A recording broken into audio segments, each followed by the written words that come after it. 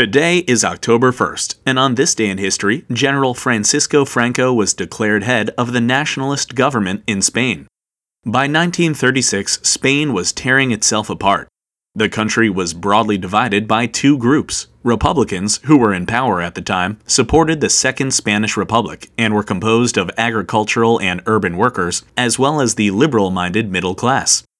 Opposing them were the nationalists, who included many rich businessmen and landowners, as well as large portions of the military. But it wasn't as simple as that. There were outspoken and popular political groups in Spain that promoted a return to the monarchy, some that preferred socialism, and some were simply anarchists. It was a melting pot that was ready to boil over, which is exactly what happened on July 17, 1936.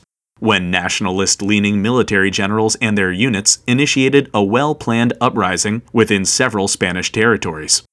Though he wasn't the original leader of the nationalist forces, Francisco Franco quickly rose to power among the nationalists. He was a military man through and through, having attended the Spanish Infantry Academy at age 14 and making it all the way to an appointment as the Army Chief of Staff in 1935. When the Civil War started the next year, Franco took control of nationalist forces in Morocco, leading them across the Strait of Gibraltar into Spain and onwards to several swift victories against disorganized Republican resistance over the course of the summer of 1936.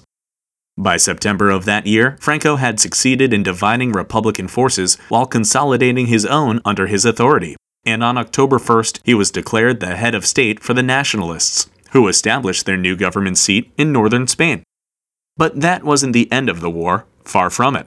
The Spanish Civil War would rage on until 1939, when the Republican government fled the country and the nationalists took Madrid. Franco would remain in power until his death in 1975 at the age of 82. Though before he died, he restored the monarchy, passing power on to his successor, King Juan Carlos I. But all of that began on this day in history.